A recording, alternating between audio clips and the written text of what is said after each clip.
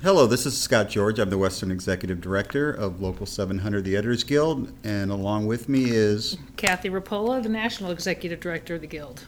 And one of the topics that we wanted to discuss today was the new media residuals, which has been a hot topic on social media, which we have purposely stayed out of, right, Kathy? Yeah, we've done our best to stay away from all of the kind of sometimes nasty and challenging remarks that are made on social media and to stick to the facts surrounding the actual bullet points of the deal. So in the final round, we returned in negotiations.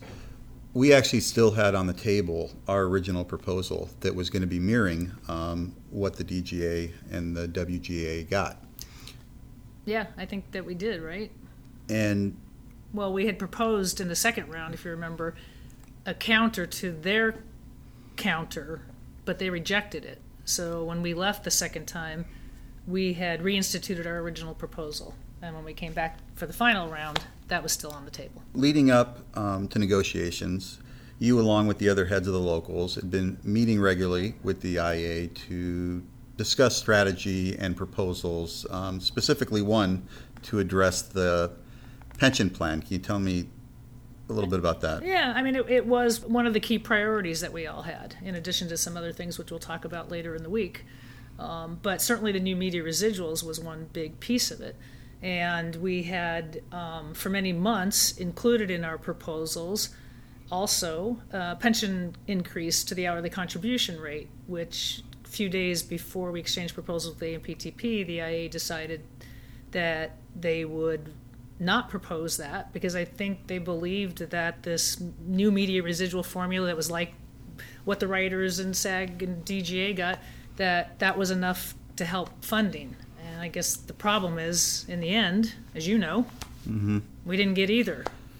I mean, we got a new media residual, but we didn't get a pension hourly increase, and we did not get the same formula of residuals that we went in there to get. So what is it actually worth?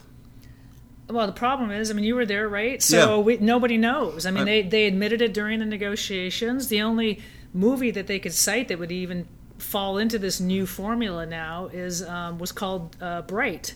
And even in all of the correspondence that the IA has been sent out during this ratification process and the other locals, people admit that you can't really put a dollar figure to it. I mean, it's modeled after, features that are streamed and released theatrically. And there's budget thresholds and has to be at least 96 minutes long. And there's different budgets for live action and different budgets for animation, and nobody knows what it's worth. And I think what's been said is that's new money. We don't need that money to fund the pension plan, and we already have that taken care of. But leading up to negotiations, my understanding from having many discussions with you is everybody acknowledged that we're the post-60s and the supplemental is going to continue to drop, and this was the opportunity to get some type of new media formula that would offset that. Yeah, I mean, it was certainly one key piece of what we were, attempting to do.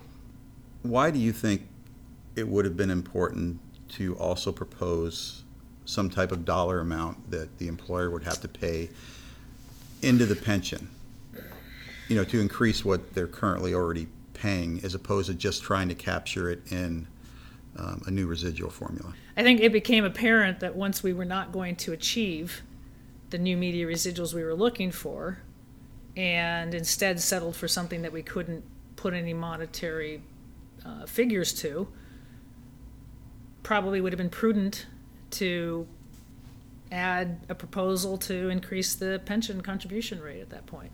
And I think you've been pretty consistent, actually I know you have, with your message that you're not claiming that the pension plan in 3 years from now is going to collapse.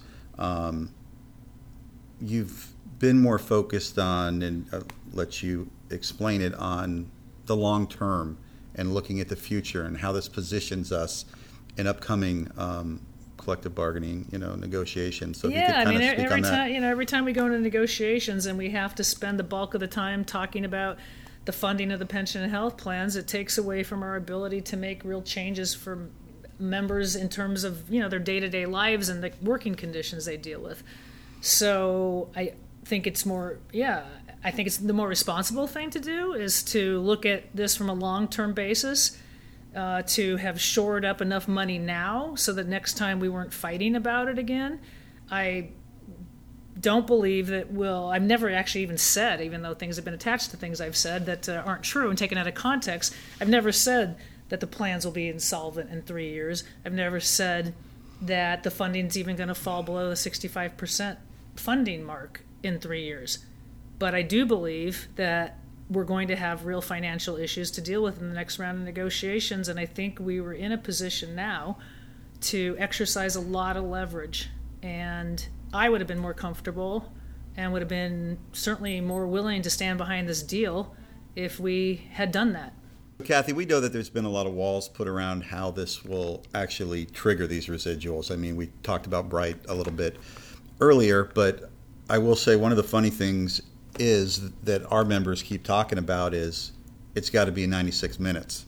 And at the end of the day, they're probably going to be the ones that are forced to edit this stuff out, so it doesn't meet that threshold.